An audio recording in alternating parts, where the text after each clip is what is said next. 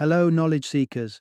In this episode of 20-Minute Books, we're delving into The Weirdest People in the World by Joseph Henrich. This thought-provoking read dissects the unique psychological and behavioral traits that set Westerners apart from the rest of the globe. Henrich, a distinguished chair of the Department of Human Evolutionary Biology at Harvard University, sheds light on the notable influence the Western Church had on marriage and family structures, which in turn sculpted the peculiarities of Western culture. His expertise in evolution and its intersection with culture and psychology forms the backbone of his compelling argument. The Weirdest People in the World is a deep dive into the transformation of Western society and its subsequent global impact, providing readers with a fresh perspective on how historical policies paved the way for Western hegemony. This book is a revelation for anyone interested in the crossroads of history, anthropology, cultural studies, and economics. It offers Westerners a mirror reflecting their idiosyncrasies and cross-cultural differences. Additionally, it's a must-read for enthusiasts of experimental psychology who crave insights into the human mind molded by culture and evolution. Join us as we explore the factors behind the West's peculiar path to success and how it comes to influence human behavior across the world.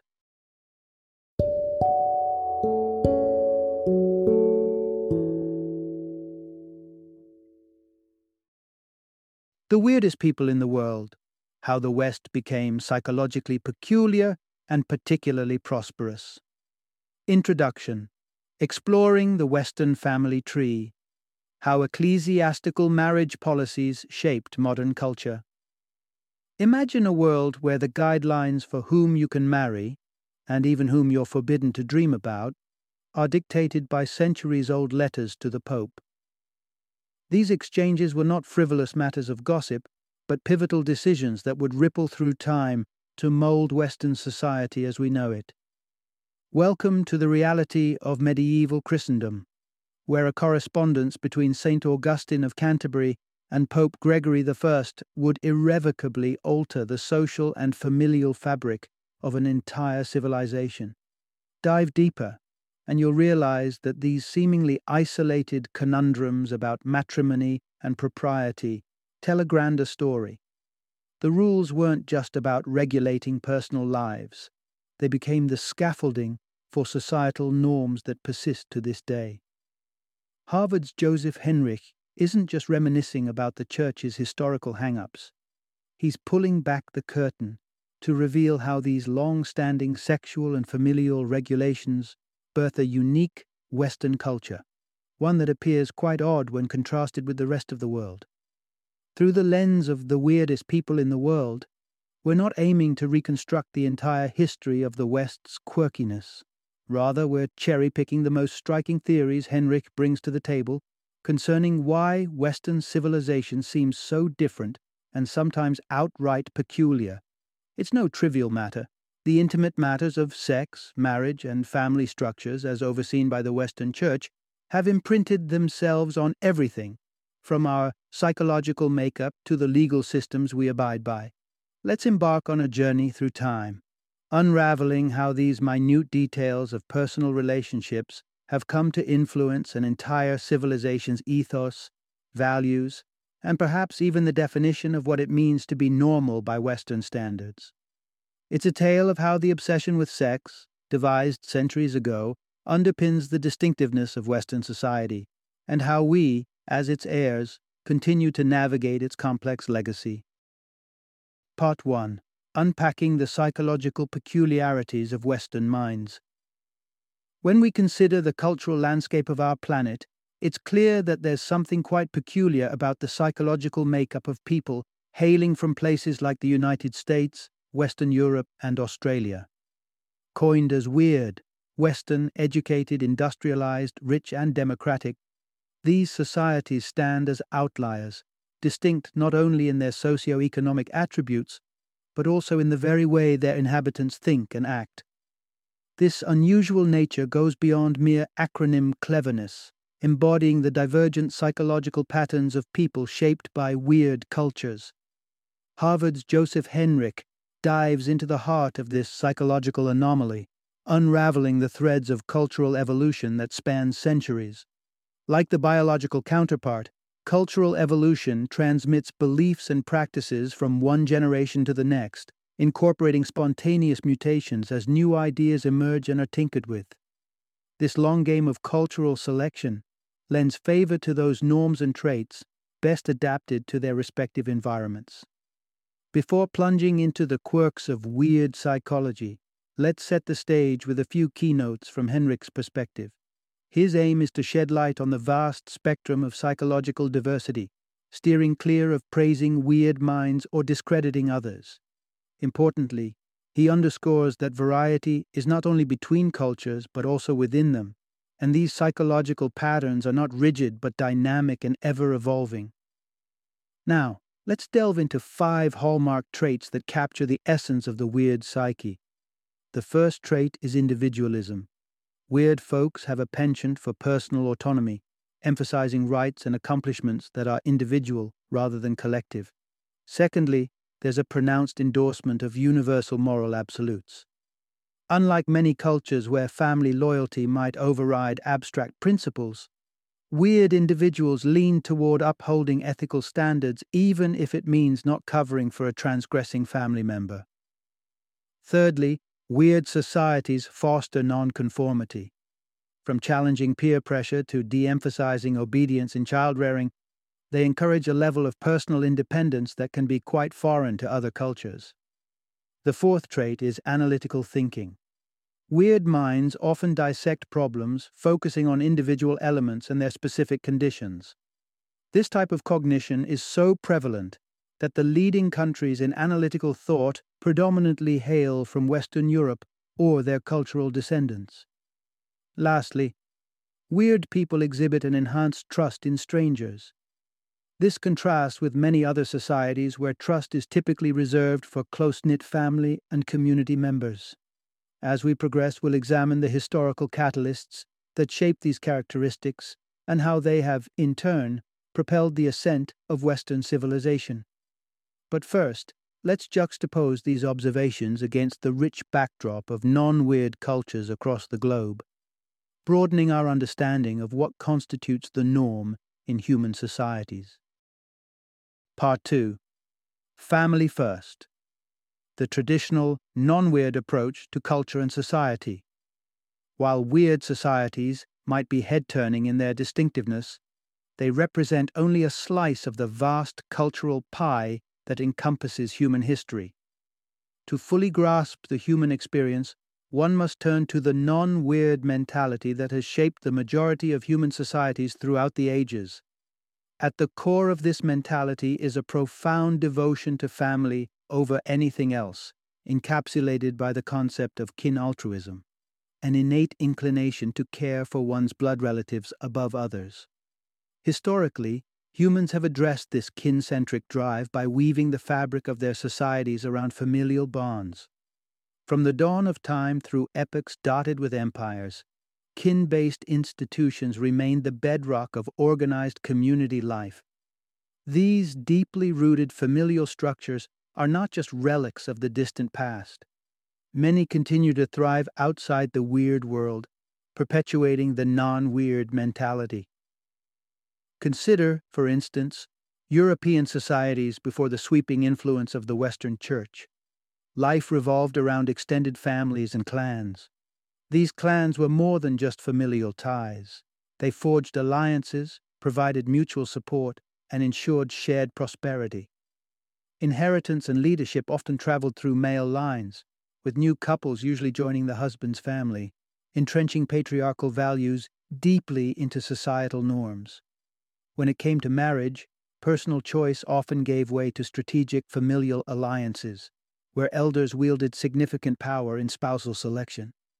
Practices, such as marrying cousins or one man having multiple wives, weren't just commonplace, but were strategies aimed at tightening clan bonds and elevating social status. This kin-based structure naturally lent itself to a collectivist mentality where community interests prevailed over individual pursuits. Suspicion of strangers was typical, a protective instinct seeded by the uncertainty of non-kin motives. Additionally, respecting and heeding elders was more than mere politeness. It was the linchpin of societal order and continuity. Adherence to family also meant prioritizing kinship over impersonal ethical standards. In such a world, morality was often a function of familial duty, and ethical dilemmas were resolved through this prism. Holistic thinking was another characteristic of the non-weird psyche, mirroring the belief that individuals were integral parts of a larger familial organism. Just as each person was a thread in the familial tapestry, each element of life was seen in relation to the whole. These principles have been the cornerstones of the vast majority of societies for generations, almost unshakable in their prevalence, until the tides began to change, guided by a transformative power that would challenge the very essence of kin-based institutions. Part 3. How the Church's marital policies gave rise to Western individualism. If the long history of humanity has been predominantly non-weird in nature, we are left to ponder the catalytic change that birthed the weird psyche. Where did this unprecedented shift in societal norms originate?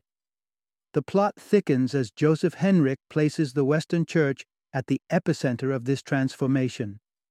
During the post-Roman Empire era, the authority of the Western Church, encompassing the Catholic and subsequent Protestant realms, began enforcing novel protocols that would unravel the tightly knit fabric of kin-based societies.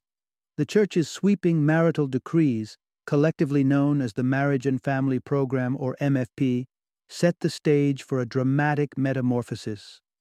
This meticulous orchestration of sexual, marital, and familial norms was like a sculptor reshaping the raw contours of European society into the distinctive form we recognize as weird today.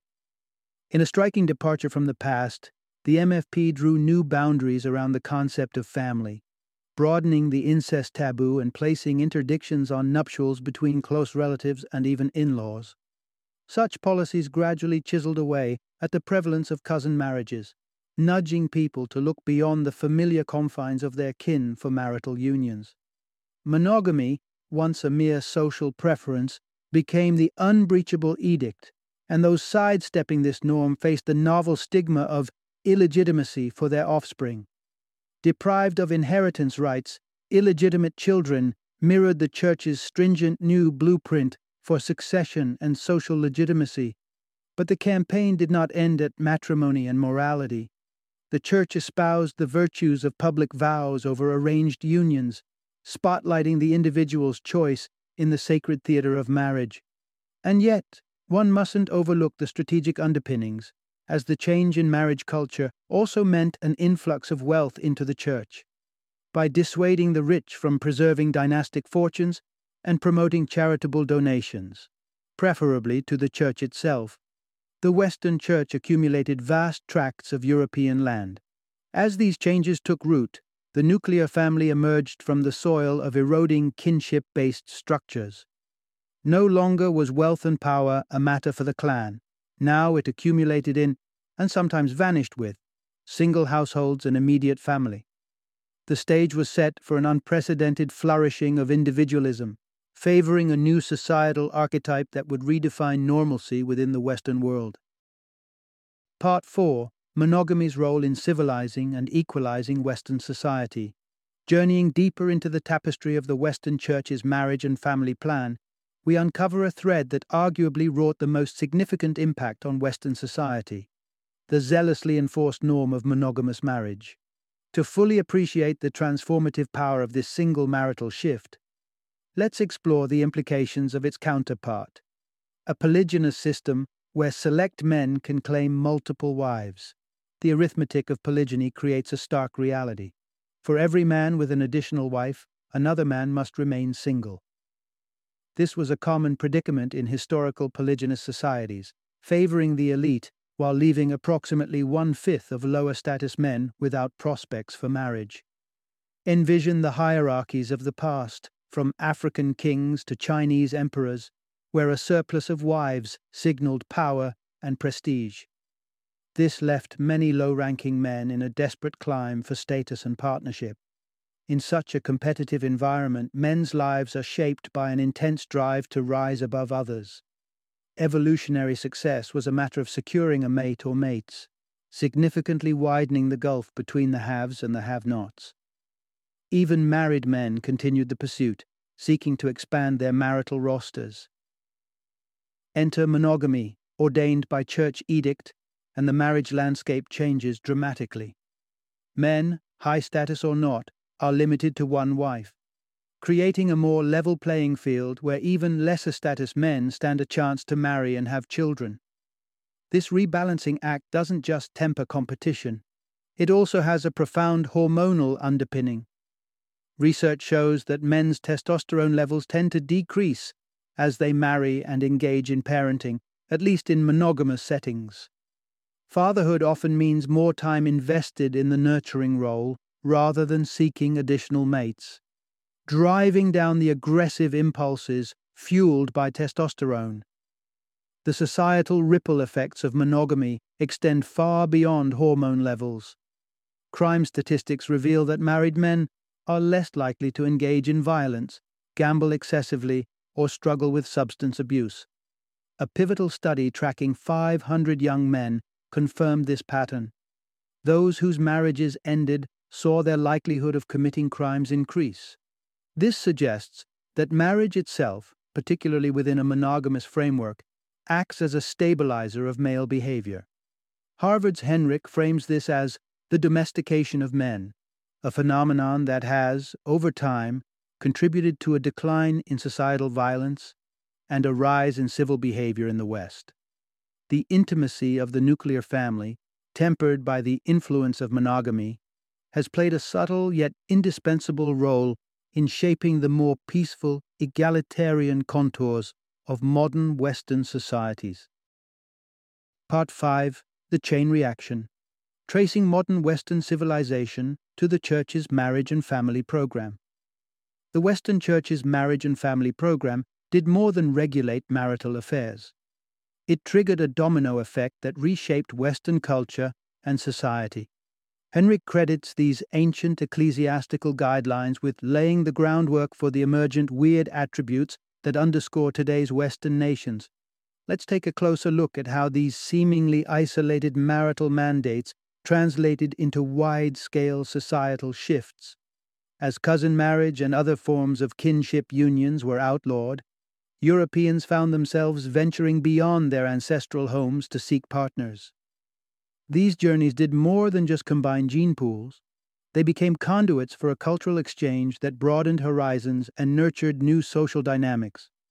No longer tightly tethered to kin-based groups, people started to form voluntary associations, giving birth to affection-based marriages, leisure-oriented friendships, and trade relationships driven by mutual benefits rather than familial ties. The result? The sprouting of towns and flourishing cities which demanded formal governance, transcending the scope of traditions and calling for inventive political experimentation.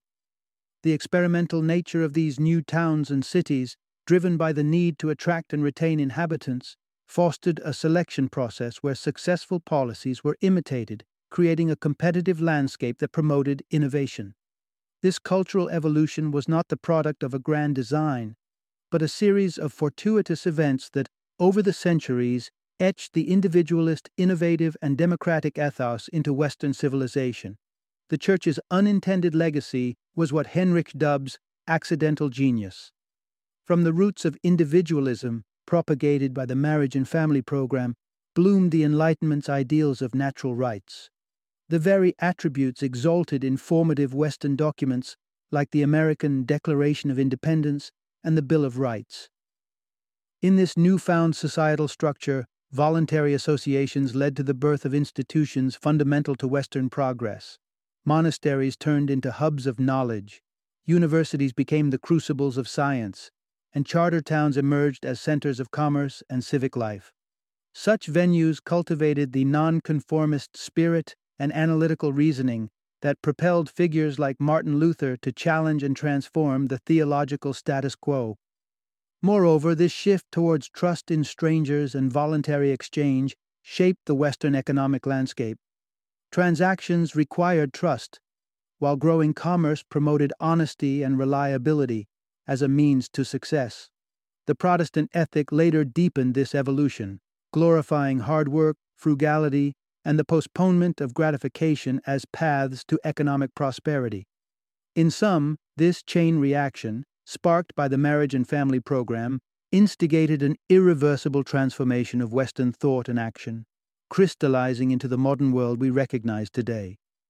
The institutions, ideals, and psychologies that define Western civilization can, in many ways, be traced back to a few key edicts concerning who one could marry and where one's loyalties should lie. Final summary.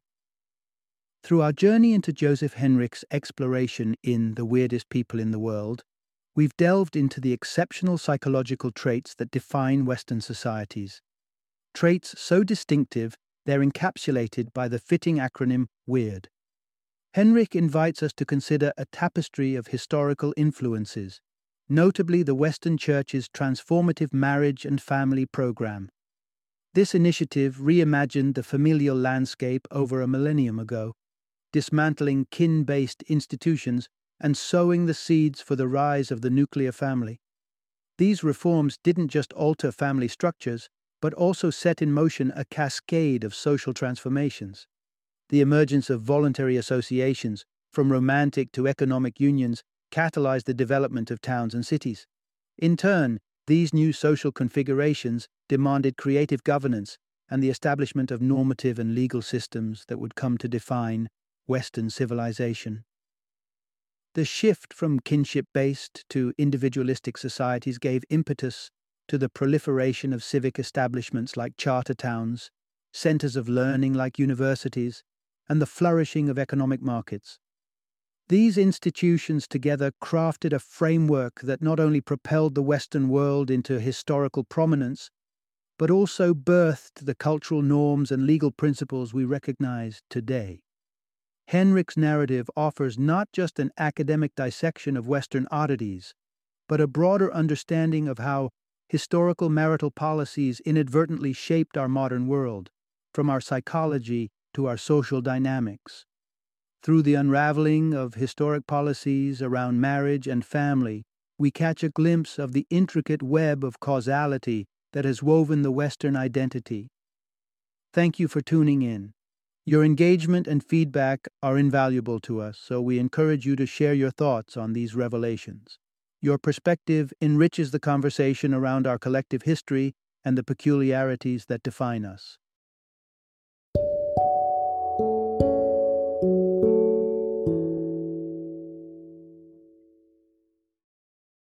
Thank you for joining me today on this journey of learning and discovery as we explored the insights of another thought-provoking book in our growing library of knowledge.